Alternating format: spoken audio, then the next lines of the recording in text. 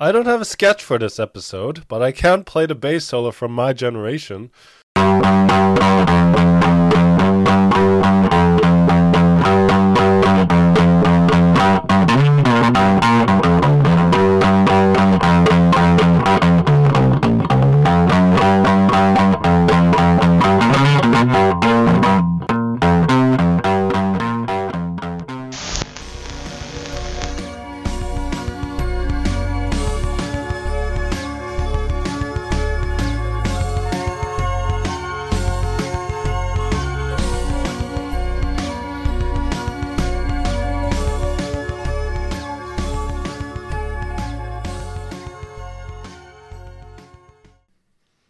Hello, everyone. I am your host, Janko, and joining me is Mac. Welcome back to Critically Optimistic. Maggie will unfortunately not be joining us for this episode, but she will for sure be back sometime soon. But hey, welcome back. We have a very interesting episode in store for you. For this episode, and it's also been one that we've planned since we started this thing. I think. And yeah, it's one of the earlier double features that we ever came up with. I think the reason we avoided it for so long is just because it's like we had to be in the right mood for it. Yeah, which is fine. Indeed. I mean, yeah, sure, absolutely. And I felt it was a perfect time for this.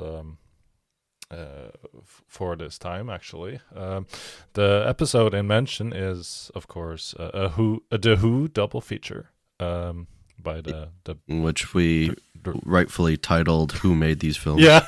Who Made These Films, right? And that is of course Tommy, directed by Ken Russell, and Quadrophenia, directed by, I'm not really sure, the Frank Rodham. But yeah, this is both of these are first time view for me.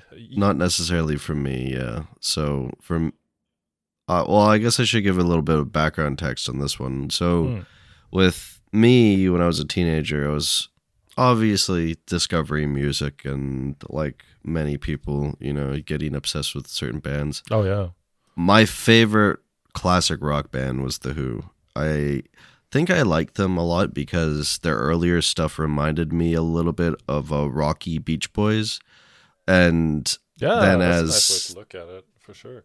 Yeah, and then as they got older and tried to define their voice a bit more in the classic rock era, they still managed to make unique music, great hits. And I absolutely love The Who. Even today, I still really love The Who. Probably not as obsessed as I used to be, but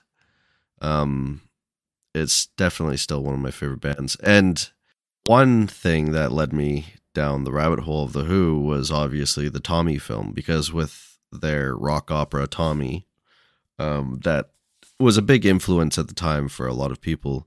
But obviously, I listened to the album. I love the album, and I find out, as a teenage Mac, going like, "Oh, what the heck? There's a film too." So I had to track down the film as best I could, which I found it, and then I watched that. Nice. Not on repeat, but I definitely put it on every once in a while. Just be like, yeah, you know what, Tommy? Why not? That's very cool. I mean, I too have a huge fondness to The Who. Wouldn't necessarily call myself a fan per se, but since I'm a bass player by heart, I'm really fond of John Entwistle and consider him one of the best bass players out there. And yeah, he's great. Yeah. I was always really sad when he passed away. Obviously before my time, but you got the two big players that passed away from The Who that made it not The Who anymore, right? But that's Keith Moon, who went first, and then Keith Moon's the whole story within itself. But the thing is, and I argue with this about people because I am such a big Whovian or whatever the hell they call themselves. Oh, I'm a big Keith Moon fan. Like, he's such a unique drummer, and he's in this case where it's like, you know, people will argue like Keith Moon is a terrific drummer. Yeah, for sure. Which is like, it's true, but it's only true to an extent. If he's not paired with Pete Townsend, then he's not as good as people think he is. But the fact that he's a drummer who tries to play lead, you know, and that's the most bizarre thing to ever hear someone say, but it's true. Like, he always plays the rhythm, but somehow tries to sneak into being a lead instrument. And it's just like, you're fucking with the system. Yeah, you know. But it's also a perfect example where with The Who, you have everything to a perfection. Like, all the instruments are complementing each other, and if you take one element away, it wouldn't necessarily be the same. And no, it wouldn't. Not a lot of bands nail that, but The Who are the exception, and it's absolutely perfect with the soundscape they create with their music. My point that I was gonna mention was like, so Keith Moon, obviously, when he passed away, that's very sad. Though, if anybody knows anything about Keith Moon, is he was a reckless lunatic that literally started the thing about rock stars destroying hotel rooms. That was because of Keith Moon. Wow. He destroyed so many hotel rooms so much that there was literally a whole chain of hotels that would just literally say no Keith Moon. Yeah, I might have heard that story. But anyways, so the reason it's not as sad is because it's like, well, he did it to himself, you know.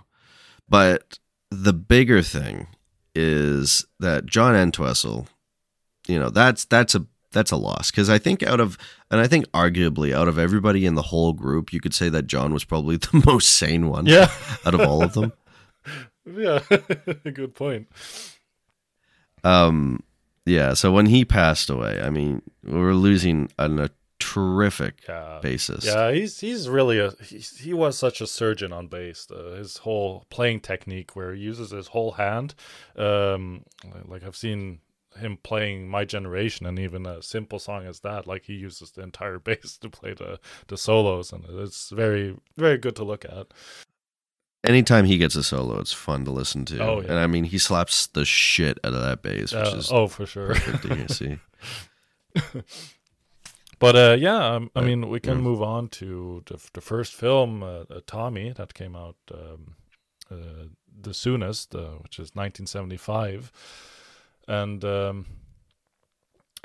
immediately was very excited to walk into this. So the synopsis is, a psychosomatically deaf, dumb, and blind boy becomes a master pinball player and the object of a religious cult. We are proud to announce a truly outstanding rock opera film, Tommy.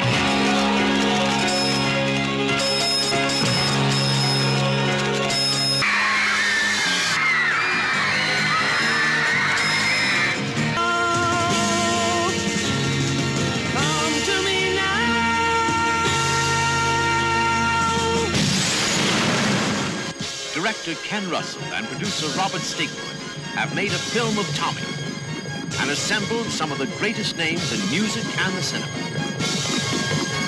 Tommy by The Who, and based on the rock opera by Peter Townsend, stars Anne Margaret, Oliver Reed, Jack Nicholson, Elton John, Eric Clapton, Tina Turner, Roger Daltrey as Tommy. Don't miss Tommy, the film. Your senses will never be the same again. And I guess that's about right. Yeah, I remember you once told me that this was an allegory for Christ, and I thought, well, it is. Yeah. And then I thought, like, well, I hope I understand the allegory, but then I soon realized that, it was kind of obvious that that is what it's about. There's certain things about this film that are, like, on memory of watching it as a teenager, I think, you know, when you watch certain things as a teenager and you're kind of like, I get it, so it must be really, really good. you become obsessed with that. Is like I can understand it, so I'm really like digging this. Yeah, same absolutely. people that love that stupid fucking movie Donnie Darko or whatever. Oh right, yeah. I don't care if anyone hates me on that. I really don't like that movie. Anyways, but Tommy is one of those ones where even as an adult, though, I will admit, like sometimes it's kind of like straight in your face, like, oh, okay, yeah, I get it. But there are things inside of Tommy that are a little bit more complex that you just got to sort of tear apart, I think and so be too, like, yeah. I can understand that. So it's got a little bit of both, it's got that very like top layer where it's easy to brush away and you're like, I understand what that is. But then if you dig a little bit deeper, it's like, oh, what does this mean exactly? Yeah, absolutely. Um, I thought there were many layers to this, and I mean, yeah, you have a coming of age story as one part, and then you have the religious stuff added on top of that in the later half. Well, what did you think of the film as a whole? My first impression was that took me away was that it is an entire opera. Yeah, and then, so from start to finish. Yeah, and which then is what I really like about the movie. Yeah, I mean that's what I ended up liking too. I initially thought to myself though that wow. Is this going to be one entire big song? I hope it. I hope it. I hope it doesn't drag the film. But unfortunately, it didn't. Fortunately, I mean, it didn't. I suddenly realized that. Oh, okay, I've been sitting here 40 minutes, and yeah, I'm still following the story and very engaged. And I do love the surrealism and the depiction in this film. It is a very well made and beautiful film. With a lot of symbolism, and it is one giant music video, though. Yeah, it is really just one giant music video, and I mean it's a movie of its time as well too. It was made in 1975, right. And it is so abundantly clear that it was made in the 70s. It's not even funny. No, yeah, you're right. Oh no, especially considering the director, like. Yeah. Ken Russell, like he has a lot of drug-inducing experiences for his films. Well, before really getting into more of like the sort of symbolism, I guess, which is a whole conversation we could have, we should really just talk about the cast. So I think before talking about the cast, we should say that the film has I should say Tommy as a whole has two albums. So there's the album that was made for the film, and then there's the album that is the Who, like the Who made before the film. That's right, yeah. Which is, I would definitely say, like, without a doubt, the one that the Who made is way better. Yeah, I agree. I've listened to that too a couple of times. But the film one is definitely like got that sort of, I guess, musical like sound to it. It's not that it's bad by any means. It's good. And I mean, obviously people think that it's good because Elton John's Pinball Wizard is probably more played than the Who's actual Pinball Wizard, even though they're the creators of that song. That's right. It is a great song though. But yeah, I do enjoy that the songs are very upbeated and more musical centric. Which works with the film. Yeah, and with that you get more artists singing their songs, which I think is sort of something that the Who wanted. So like there's a lot of cameo. Well, I was going to say cameos, but there's a lot of famous people in this film. Mm-hmm. I was surprised. But obviously, with the whole star factor in this film. I mean, Tina Turner. I don't really know Tina Nicholson. I didn't know that was Tina Turner for the longest time. Actually, it wasn't until now watching it that's Tina Turner. I never really thought about it, I guess, when I was younger. I always saw Eric Clapton right away, though. That was like a big, like, oh shit, Eric Clapton. Yeah, he was the preacher, right? Yeah, he's the preacher who does the like fake false idol song, more or less. Yeah, I didn't realize that at first and got more surprised in the credits, like, oh shit, that's actually him. And the same with Tina Turner too. I didn't notice her at first. And then you also got like Elton John, but that one, everybody knows Elton John's in this film. Yeah, and then and the big one that got you, which was Jack Nicholson. Yeah, like I did not expect that at all. That was like a pleasant surprise. But do you think he really sang? I don't actually know. Yeah. On rewatch of this film, I was like, "Is that him singing?" Because it sounded the very person British. who's singing has like a British accent. Yeah, exactly. Unless he was doing a British accent. Could be. I mean, who knows? But yeah, it didn't sound like Jack Nicholson at least. No, I guess it's something we could definitely look up. Yeah. But yeah, and then obviously the main star of the attraction, Roger Daltrey, is the lead singer of The Who. He plays Tommy, and I think he does a good job. But in saying that, he doesn't really have to do anything. No. He just has to pretend not to hear, see, or speak. Yeah. And then alongside that, you have Oliver Reed as the stepfather and Anne Margaret as the mother. And I think they both do an equally good job. Oliver Reed is, of course, very famous for a lot of, like, people are interested in exploitation films because he's played in many different types of films, some giallo, some Eurocrime films here and there. So he's a very versatile actor. Not versatile, but a very not your common main star actor, if that makes more sense. Well, upon looking at his filmography recently, I was kind of interested that he was in a film that you and I watched together recently. Oh, what film was which is that? the Brood. Oh, yeah, that's right. Yeah, I didn't even notice that at the time. Yeah, he plays Dr. Hal Raglan, the doctor. That's right. The messed up doctor, anyways. Mm-hmm. But I was like, oh yeah, right, that's where he's from. And like you said, Anne Margaret. I don't think I've really seen her in anything. No, she's not played in too much. I know there are films that she's in that I want to watch. Oh well, okay, there are a few films I've seen, but not memorable by any means. No, I do see that. But yeah, so yeah, no, Tommy definitely is such a trip, and it's a little bit nauseating. Yeah. I will admit, now that I'm older, some of the like the in and outs of the camera and like the shaking and all this stuff, and it's just like, oh, yeah, I noticed that. It's a little bit hard to watch certain scenes, which I guess would be the first complaint I would have to put towards this film.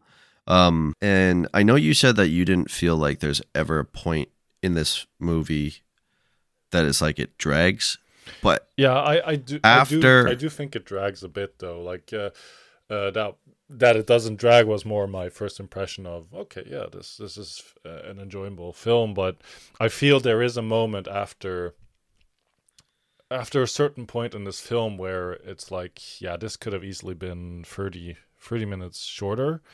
Yeah, well, there's a little bit like with me, like I watched the movie and I listened to the album and I watched the movie. Yeah. But then when I got older, I kind of just started listening to the album a lot more. Mm-hmm.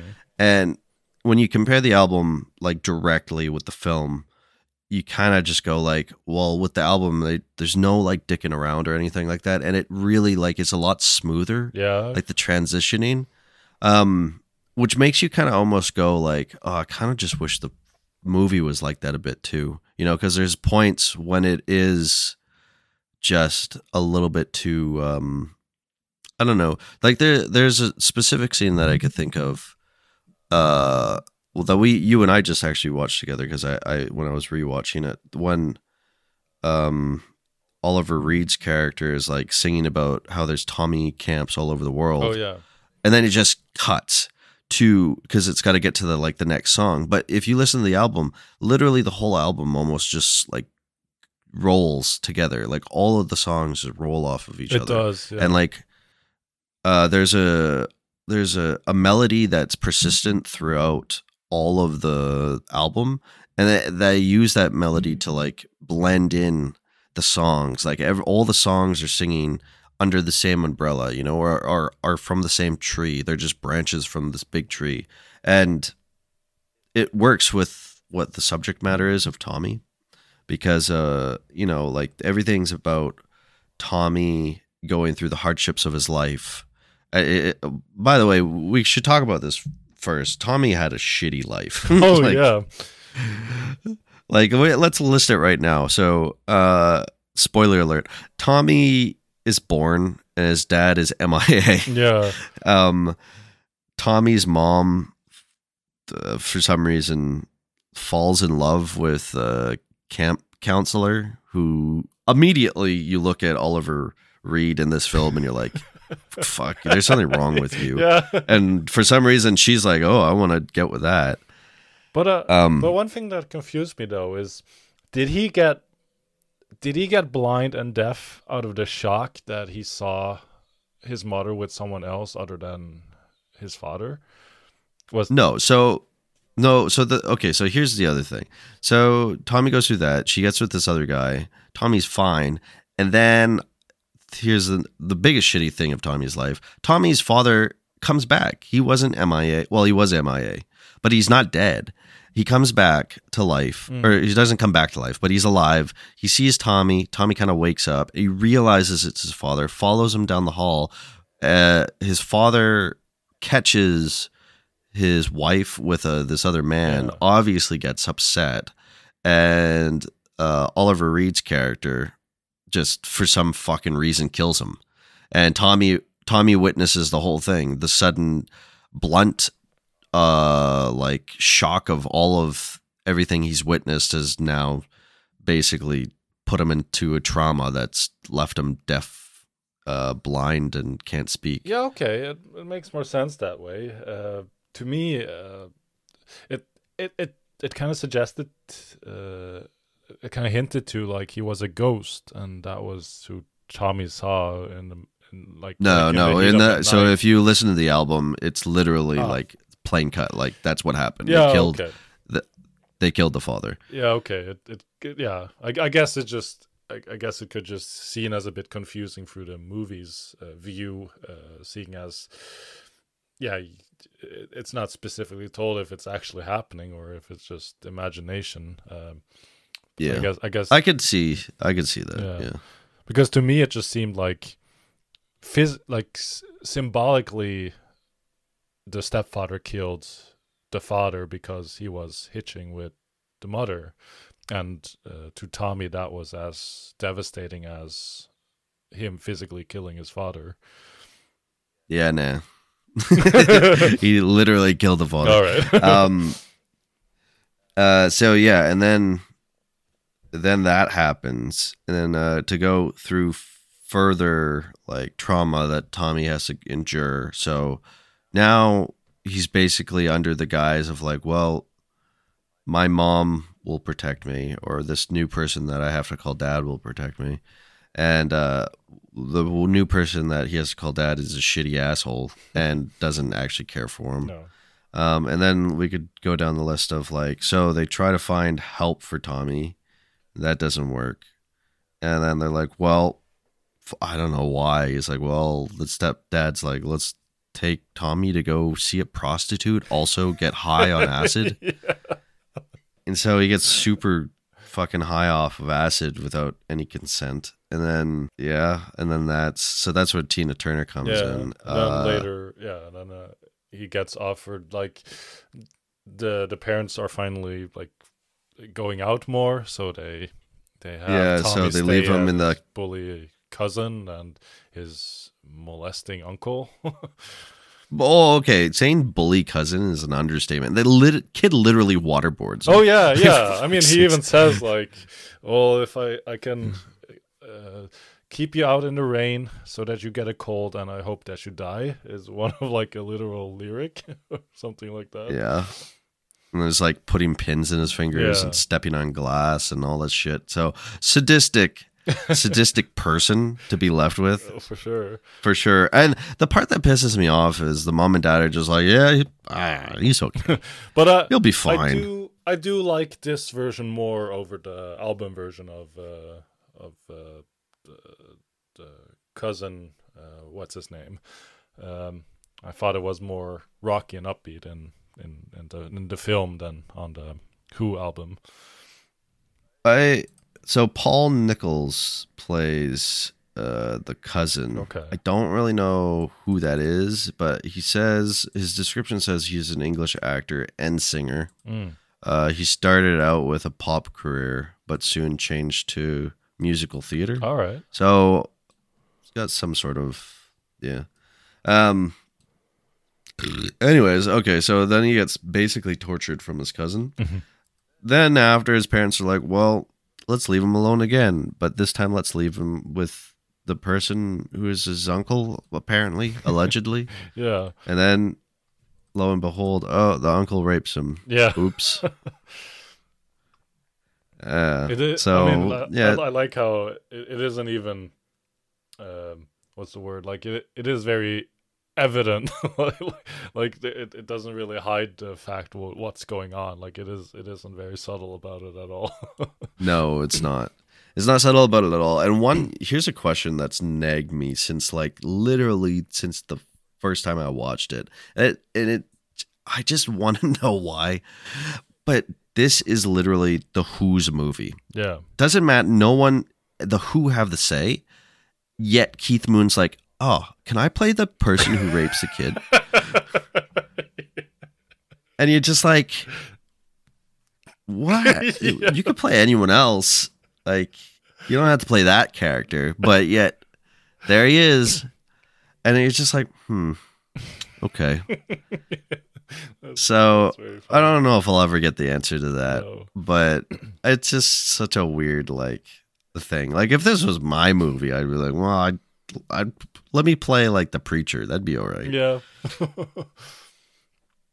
I do love Eric Clapton as a preacher. So, and then so Tommy goes through that. He goes through lots of parental abuse, basically, which is kind of weird because the movie starts off and you're like, oh, that woman seems like she'll be such a fine mother, and then she turns out to be the shitty person in general. It's not until really the very end where she's more redeemable. But true, yeah, but then it also is kind of like they become redeemable because Tommy is an opportunity for them, and it doesn't feel, I don't know, it just feels like they're tagging along because Tommy is bringing fortune and fame. I think it's that way for the stepfather. And I think we're jumping the gun a little bit with this, but it's a very good point. I think it is for the stepfather, and I think you're right about that. I don't believe it's that way with the stepmother. I honestly believe that, or not the stepmother, the mother. Yeah. I honestly believe that the mother is a believer of her son. Yeah. And she has it because it plays into that sort of Mother Mary sort of symbolism to it is, she was really only happy, or she was masking her depression really with sleeping with the stepfather and going out and money and possessions, just all this stuff to hide the fact that she's miserable ever since her original husband died. And then Tommy kind of shows her the way of look, strip away these things, stop pretending like this is you, and look at yourself truly. And that's what the whole point of this film. Ultimately, we can get right into that as well. But he says that to her in a sense is get rid of all this stuff, be you. It doesn't matter if you're the depressed version or not, but as soon as you face that person you are, then you'll be happy. And I think that, and then she gets baptized in the ocean, and I think that's sort of very apparent of out of everybody that Tommy tries to reach, she's definitely one of the ones that he did reach. Okay. The stepfather though, just no, I don't. He doesn't understand a single like thing. And I think the one scene where it's really clear that he doesn't understand what's going on is when Tommy is preaching on stage, and it's doing the one song about the little girl who tries to, to see the concert. The stepdad is up there, and he's like boogieing in his seat, dancing around. But Tommy's like preaching, and everybody's like listening to his words. But the dad is just listening to the music, like he's just kind of grooving, and that's kind of like a clear, like he doesn't understand. Like he's literally. That's right. He's just in the surface area for the money, but not for the message. Yeah, exactly. Yeah. So, did you have any questions about like the mirror stuff or anything like that that we could talk about? I mean, that is like the last thing. Like, first it is the cousin, then it is the uncle, and then will he be fine by this mirror? Yeah, he will be fine. I'm not entirely sure what that represents. Like clearly he's seeing himself, right? Yeah, so the mirror is kind of like him looking out of reality. Uh-huh. The reality that he's been presented since basically he was born is terrible. Obviously, it's not something that you want to live through, and obviously the trauma has pushed him to a point where he's trying to not live through it, his senses have literally shut off, so it's like, fuck, I don't even want to have this done to you. So the mirror is this sort of illusion that he has, that he's trying to work towards, or it's the better version of what he thinks maybe he could be, and that's why, like, when it leads him to the pinball machine, like it's the white version of him as opposed to like the version where he's wearing very dark clothes. Okay. The white version that's clean and bright and can see and knows the way takes him to the place where it's like, well, this is your destiny. Like, this is how you could start the healing process. And I guess pinball, I think, was just a thing that they chose for the movie. And I never really got a hell of a lot of symbolism out of pinball. No. But the thing with the pinball is like, there's a big emphasis on the circle in this film as being like because circle is a sort of like a unifying shape, right?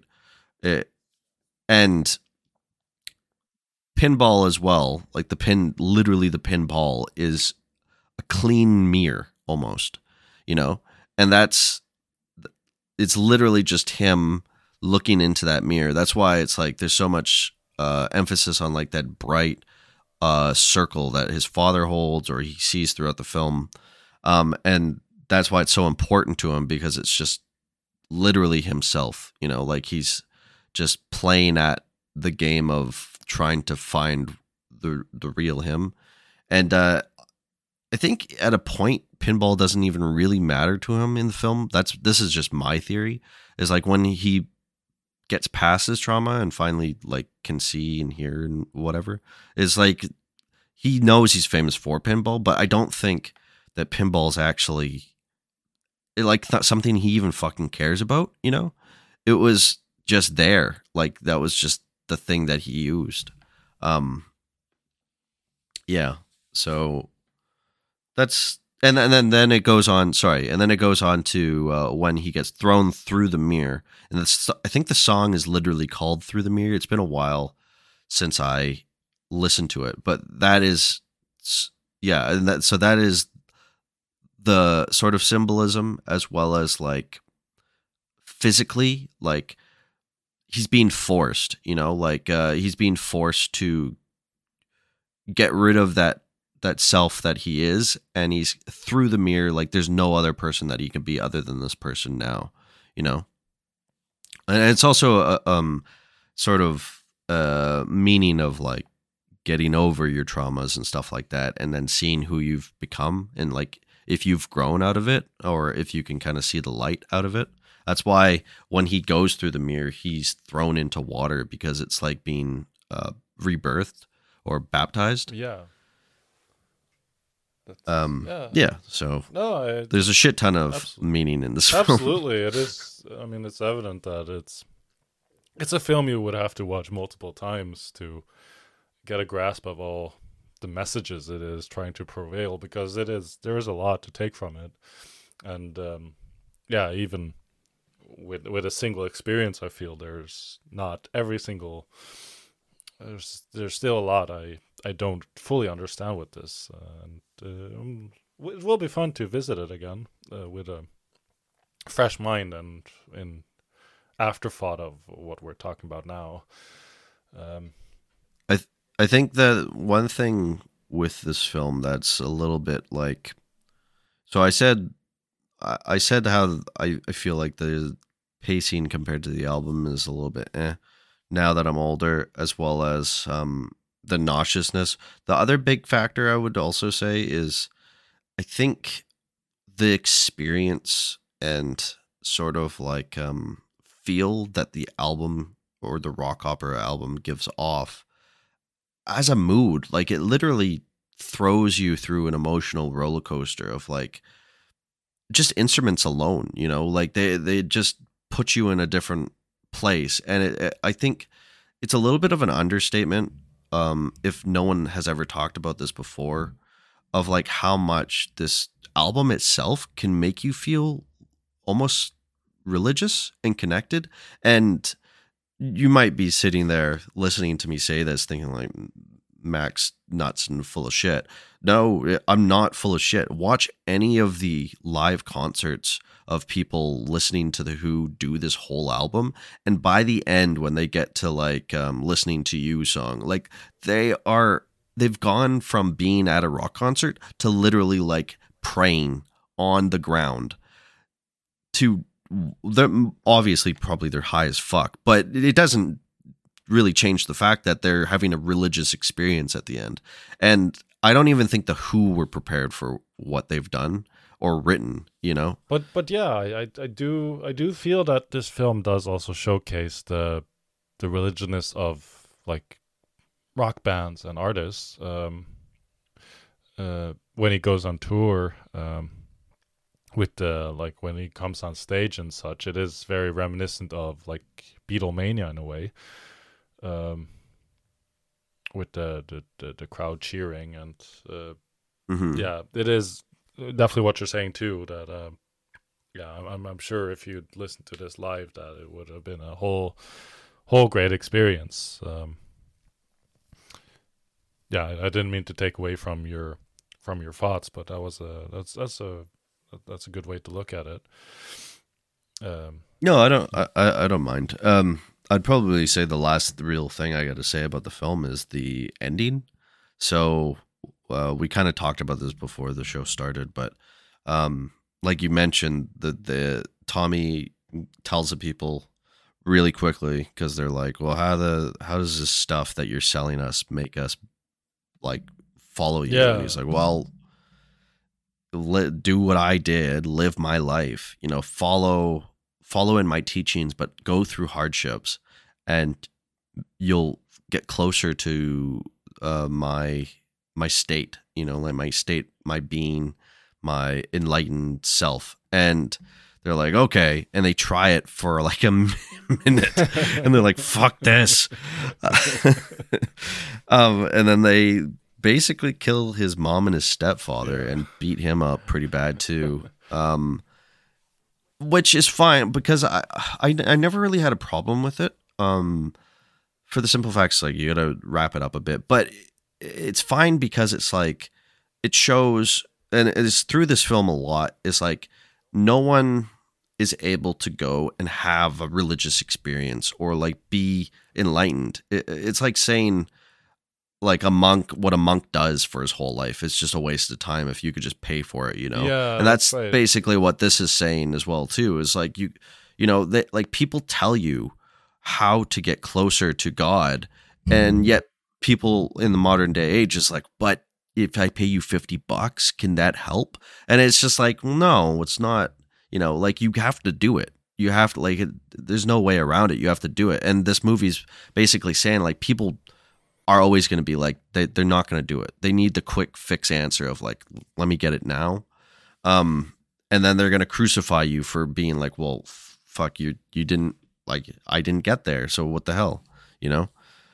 I really think that's what it's trying to say. And then with the song, like the last song on the album, which I love that song, the Listening to You song. Yeah, that's a good song. But does the ending kind of is the ending kind of a juxtaposition to like the false idol from earlier?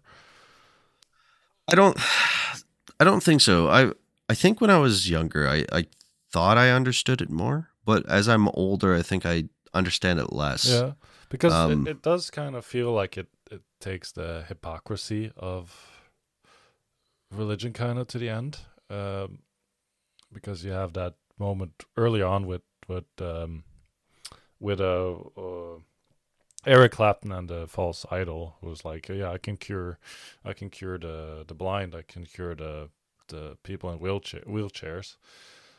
I actually quite like that scene. We never really talked about it, but yeah, so the false idol with the religion is Marilyn Monroe. Yeah. And I like it because it just really, like, that's one of the surface level things. It is kind of like it kind of reflects like the Americana style of like the American culture, I guess. Like it is very well. It's just like people's obsession, like you said, with celebrities and holding them at this really like high standard, or not high standard, but high like belief that what they do and how the way they live is going to make me like fulfill me. And that's why like their communion is literally just drugs and alcohol. And it's just like you think because you see them and they're full of sunshine, it's like, well, if I do that, I'll be happy. And it's just like, well, it's not. It's just false. Yeah, true. Know? And then I guess, yeah, okay. I mean, to me, it kind of looks a little bit like the ending is kind of similar to the false idol, but I mean, it is not that similar because it is for the ball's sake and not for the idol's sake, I guess. like the well, you mentioned earlier that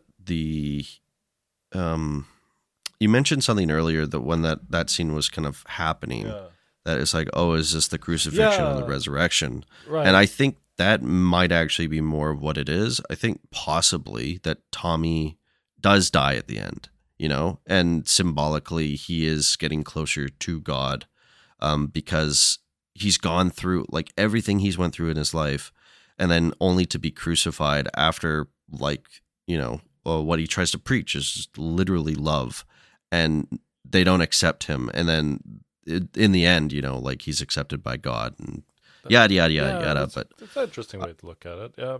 I mean, it is kind of, it's very clear. Not very clear, but it's apparent that it is hinting towards that way. I mean, do you want to give? Oh, sorry, go on. No, I was just going to say, as a non-religious person, it was very interesting to see this,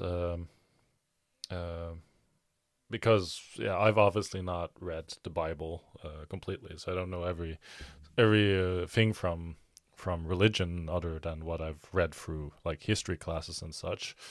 But it is an interesting way to look at the entire story of Christ through a rock opera lens. Well, I mean, the most interesting way to look at the story of Christ would be Jesus Christ Superstar. Yeah, I guess so. Yeah, that's true. But that would have been a good pair with this film. Yeah, but I guess also that you don't like it's enjoyable to see without having a sort of religionist to yourself, I guess. I did enjoy it quite a lot.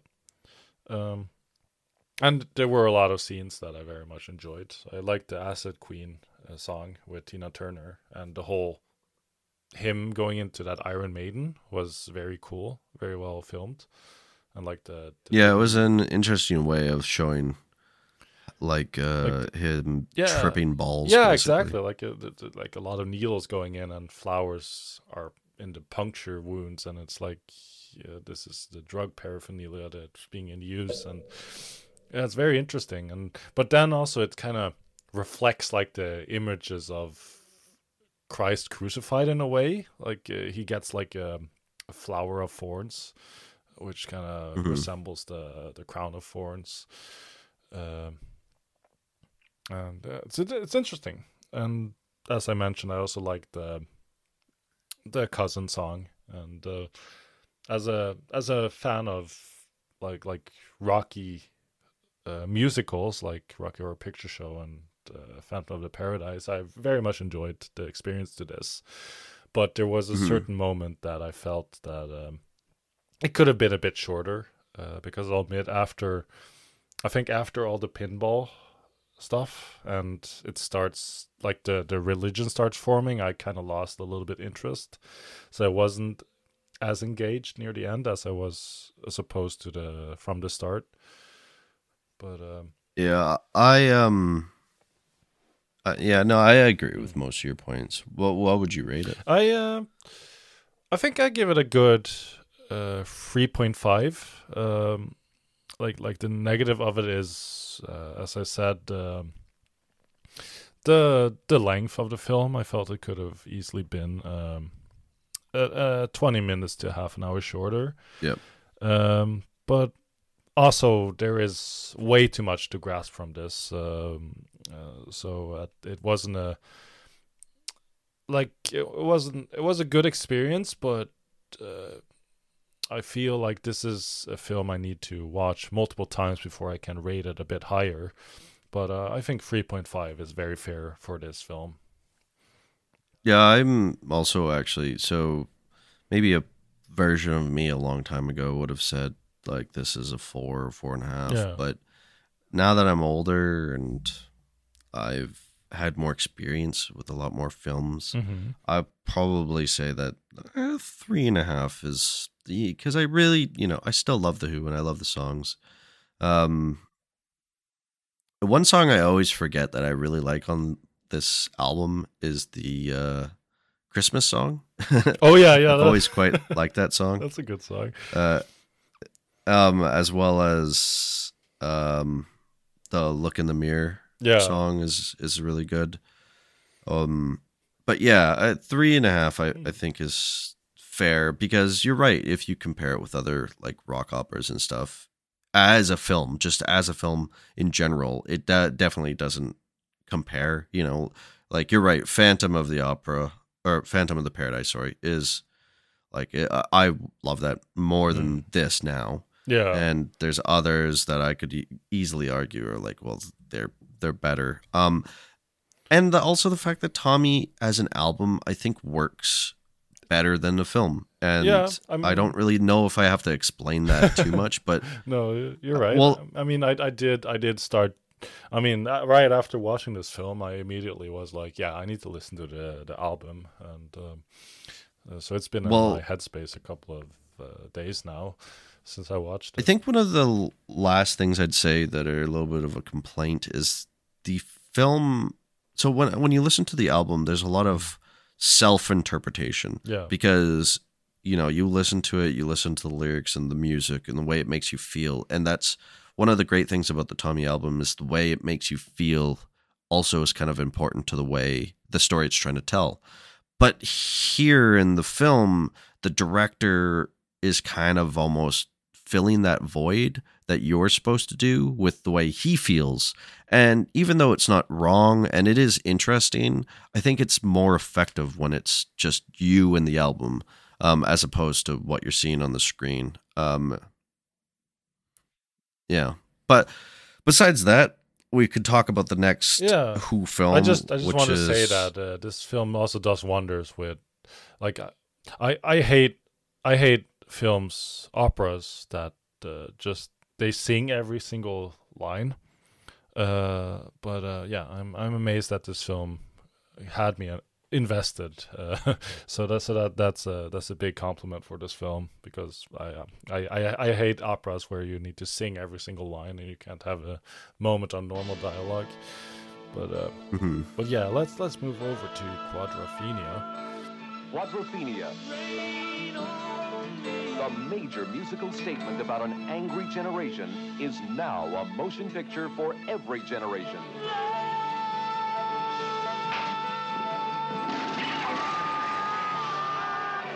Quadrophenia, for everyone who was ever convinced he was right because the world was wrong.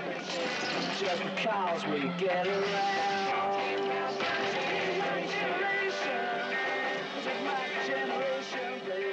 I'll tell you what's wrong with you. You're schizophrenic, that's what you are. What's that, then, eh? What's that? I'll tell you what that is. Bloody split personality. Inside, outside. Leave me alone. Inside, outside. Nowhere is home. Inside, outside. Where have I been? Out of my brain on the fire. Yeah, I'll tell you what you can do with your job. And all that other rubbish you can stuff right up your ass. Can you see the real me? Can you? Can you? Can you see the real me? Can you? Oh, yeah!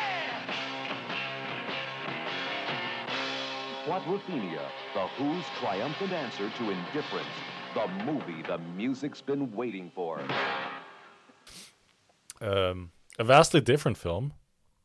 We're going from an allegory to Christ to more a class study on youth and gangs. Gangs, that's right. Because it is very similar to, like, I noticed it was very similar to films like Rumblefish and The Outsiders, and but with like the Greaser, The Rock, and mod scene. Because the mod scene was something that came after The Who, where like people started wearing like suits as a fashion statement. Yeah, so I never seen Quadrophenia because when I was younger and I found Tommy, I watched that. When I tried to find Quadrophenia where I'm from, just could not find it. Could not find a copy anywhere. I listened to the album, but I never, even the album was kind of hard to find, which is weird.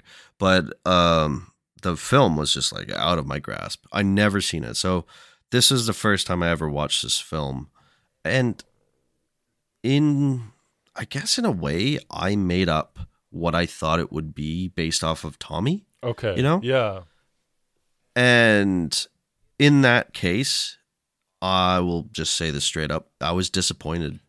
Really disappointed. Yeah, I feel that same form of disappointment too, because I did expect a more musical based and not a more linear film, and it wasn't a very strong portrayal of what it was trying to make at all. Because there are certainly way better films that have the same theme and story. About well, I think with Tommy as a film, it's trying to symbolize or say too much, and with Quadrophenia as a film, it doesn't really it's like the film thinks it's trying to say a lot, but in the end, you're like, I don't even what you're trying to say. I don't think it's a little just like, do you even know what you're trying to say? Like, do you need help?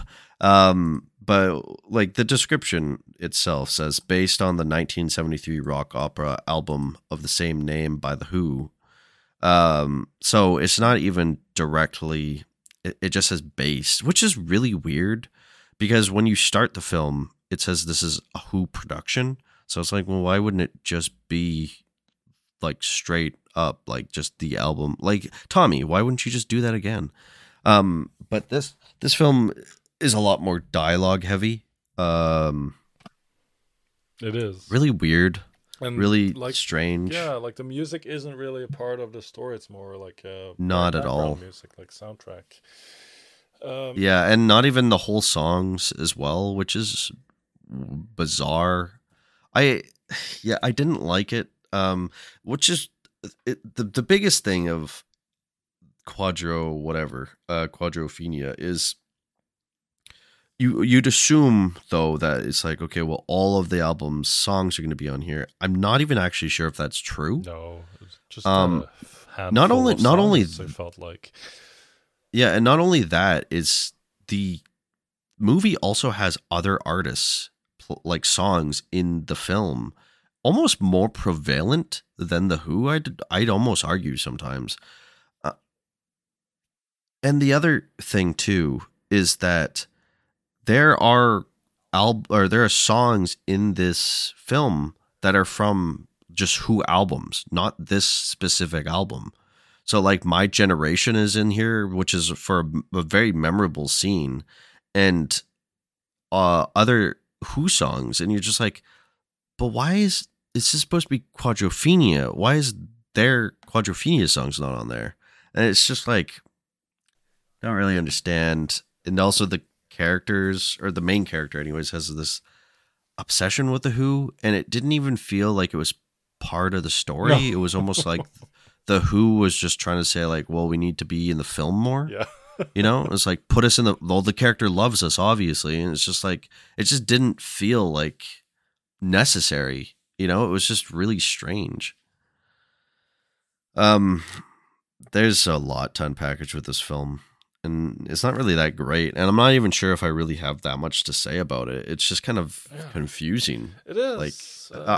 Like, I guess if there's anything to take from this film, it is well shot. There were many good, especially in like the club scenes or the house party they're at. I like the way the camera pans throughout the whole room. That was very good. And there are some wide shots that look very nice when he's at the beach.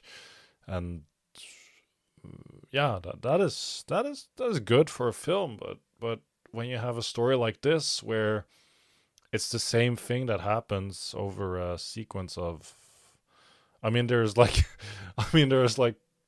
4 times the same thing repeats itself. Like, they go to party, they do the aftermath, and then they have a fight, and then they go to another party and have an aftermath, and then there's another little gang fight. And then like the same thing happens, and then you get the big fight near the end, or near the second half. And then it's not the best. It's definitely not the best film ever made. You say it was well shot, and in a sense I probably agree, but I don't know. It's the sound was kind of annoying as well too. Yeah, it wasn't very good sound design on it. I agree.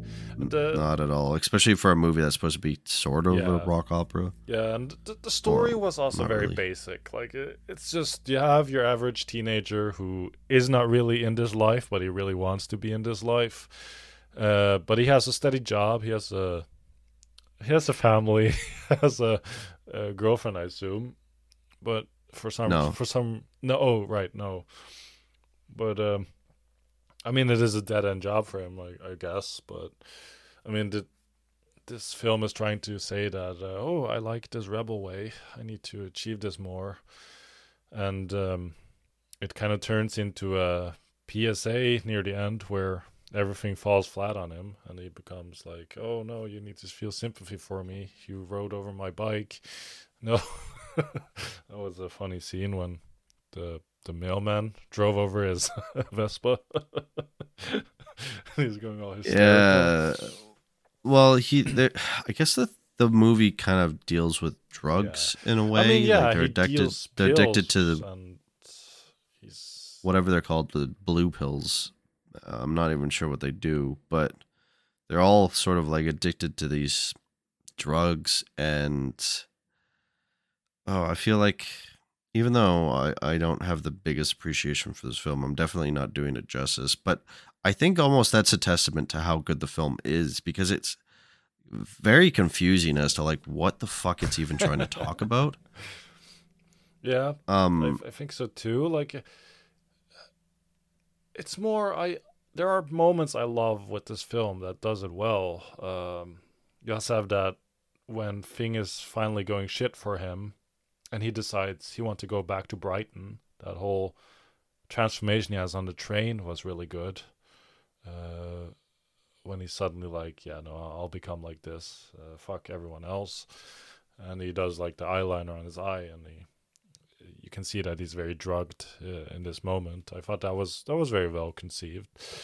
But yeah, it's like a lot of good moments in a very boring, forgettable story that could have been so much better and I feel like if it was more more musical structure, it would have been much better. Yeah, well, if they actually followed the rock opera that maybe the Who created, it would be better. But instead, it's freaking confusing why they would even choose. So, like, if you're gonna make this movie and not follow the rock opera, you're not. What's the point? Like, there's no point. I was just gonna say one thing with the cast is so Phil Daniels plays the main character who's been in, like, I don't know, Chicken Run. Yeah. And as well, there's a very Leslie young Ash. has a very young Ray Winstone, which is pretty cool to see. And probably the biggest name out of everything is Sting. Yeah. The fact that Sting is in the film. He plays that ace face guy. Yeah, he plays like the leader of the mods in the second town, who the main character admires very much and wants to be like. Yeah, mimic. Yeah. Yeah. And then it kind of I don't ruins even his whole fantasy of him because he turned out to be a bellboy. Bellboy! Bellboy! Yeah. There is a song on that album called Bellboy, but it's like that I don't understand. I don't understand. But it's also just giving me a goddamn headache. Yeah, but also it I mean, obviously we're not grown up with this mod life. So I'm sure for others, this movie might feel more home to them, but it's definitely not a very well dated film. No, not at all. Not at all. I don't know if there's really much else for me to say personally. It doesn't really. So the only thing is the Who produced it. The Who's music is prominently through it, but not the way you fucking think it would be. And that's basically it. The Who aren't in it apart from like seeing their headshot or like the music video that was on TV.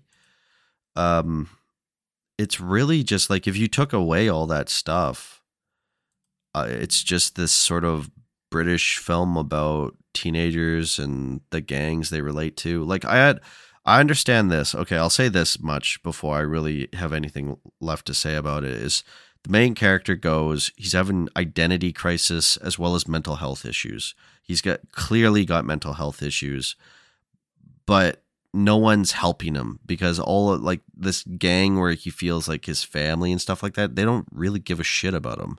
And everybody treats like each other like crap and garbage, you know? And he's in love. He's absolutely in love with this one girl that hangs around with the gang. But the problem is it's like she's part of the gang and he doesn't understand that. It's like he tries to get a comfort from her and a love like that he has for her. But then he's upset when he's like finds out like, oh, she just likes being in the gang and not giving a shit about anything, you know? That's really all the film's about. And then he just has this extra I can't say the word. Existential crisis. Yes, exactly. I can't say it again. Existential crisis. Existential. I keep saying stencil. Yeah. Well, you know what? Janko said it. He has this crisis at the end of the film, and the conclusion is just, Yeah, sure. Yeah, It's done. yeah. The end. he It's he rides off the cliff, Thelma and Louise style. well, he doesn't even ride off the cliff. His bike does, which is kind of like maybe him finally saying, like, okay, if I really had to look at it, maybe it's him finally saying, like, okay, you know what? I don't need this. Yeah. Like, I don't need this lifestyle. It's done me nothing but heartache. Has been bad for me just as a whole. I guess so. Yeah. And that's how the film's ending, with him just like literally denouncing like fuck the mods and gangs and rockers and all this stuff. Just, I want to be done with it. I just want to be a person. And then the film ends. Fine, whatever. But it's not that. The film wasn't good. No. You know? Yeah, it was a very letdown. You felt like... And like you said, well, maybe it is a little bit more of a nostalgia thing, or like you really had to live through it sort of thing. But I don't know. You could sort of portray that better for people. I mean, you could just portray it better. I mean, clearly there are way better films that showed that does this message much better. I mean, you have This Is England, which is kind of similar, but is a much better story and better film. As an example, I don't have much else to say about this film, but I just checked at the production company, The Who Films, and apparently they just did 2 other films, The Kids Are Alright, which is a The Who documentary, and another film with Roger Daltrey called Mick Vicker, which I haven't heard about, but is about like an armed bank robber who goes to prison. Yeah, okay. Interesting. Yeah. I'm just looking at the guy who made the film, and he's like made a series of films about the same guy. Okay. That's just a sort of rabbit hole. Wait, of the same guy from Quadrophenia? Yeah, so no, if you go to the Mick Vicker, right, hell, yeah. If you click on Tom Clegg, I think that's how you say it, you'll see. Look. Okay, yeah. Whoa, okay, yes. Okay. I see it now. Jesus Christ. He has a lot of... It's just literally... it's like it's a TV series or something. I think so, yeah. That was funny. Well, so, I mean, I guess we can finally do a Sharpies special feature. Yeah, nah. I'm good. Thanks. So yeah, what do we rate Quadrophenia? When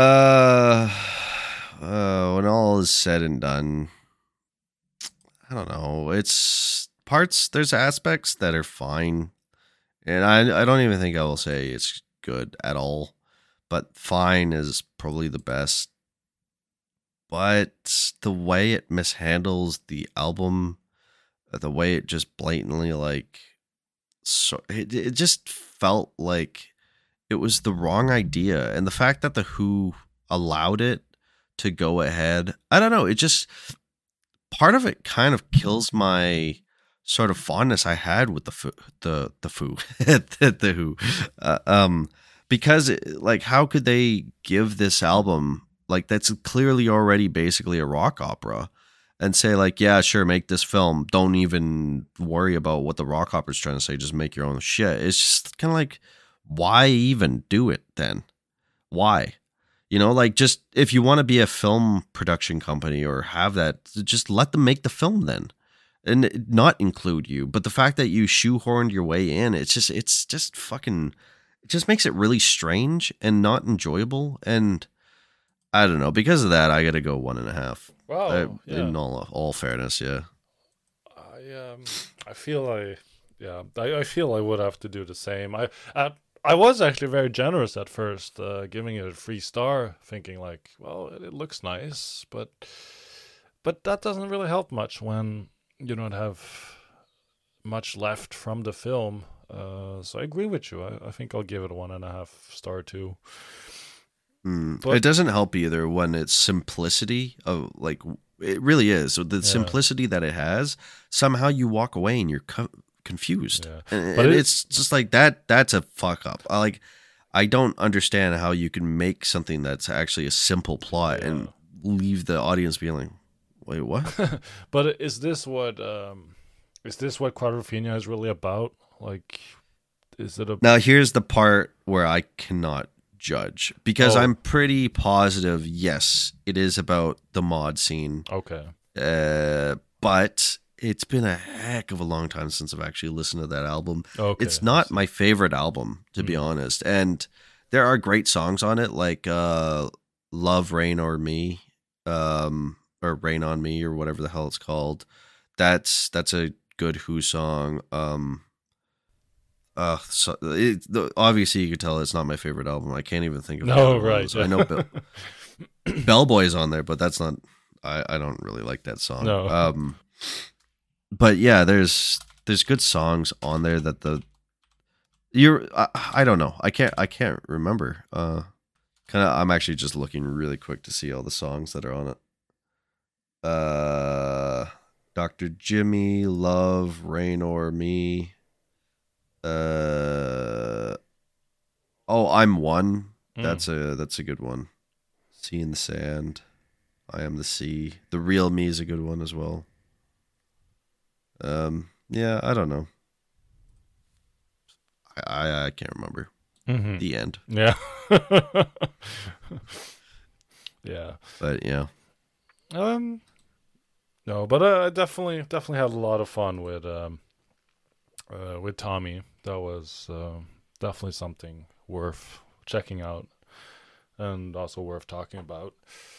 Well, yeah, obviously there's going to be a critically masochistic segment for this episode.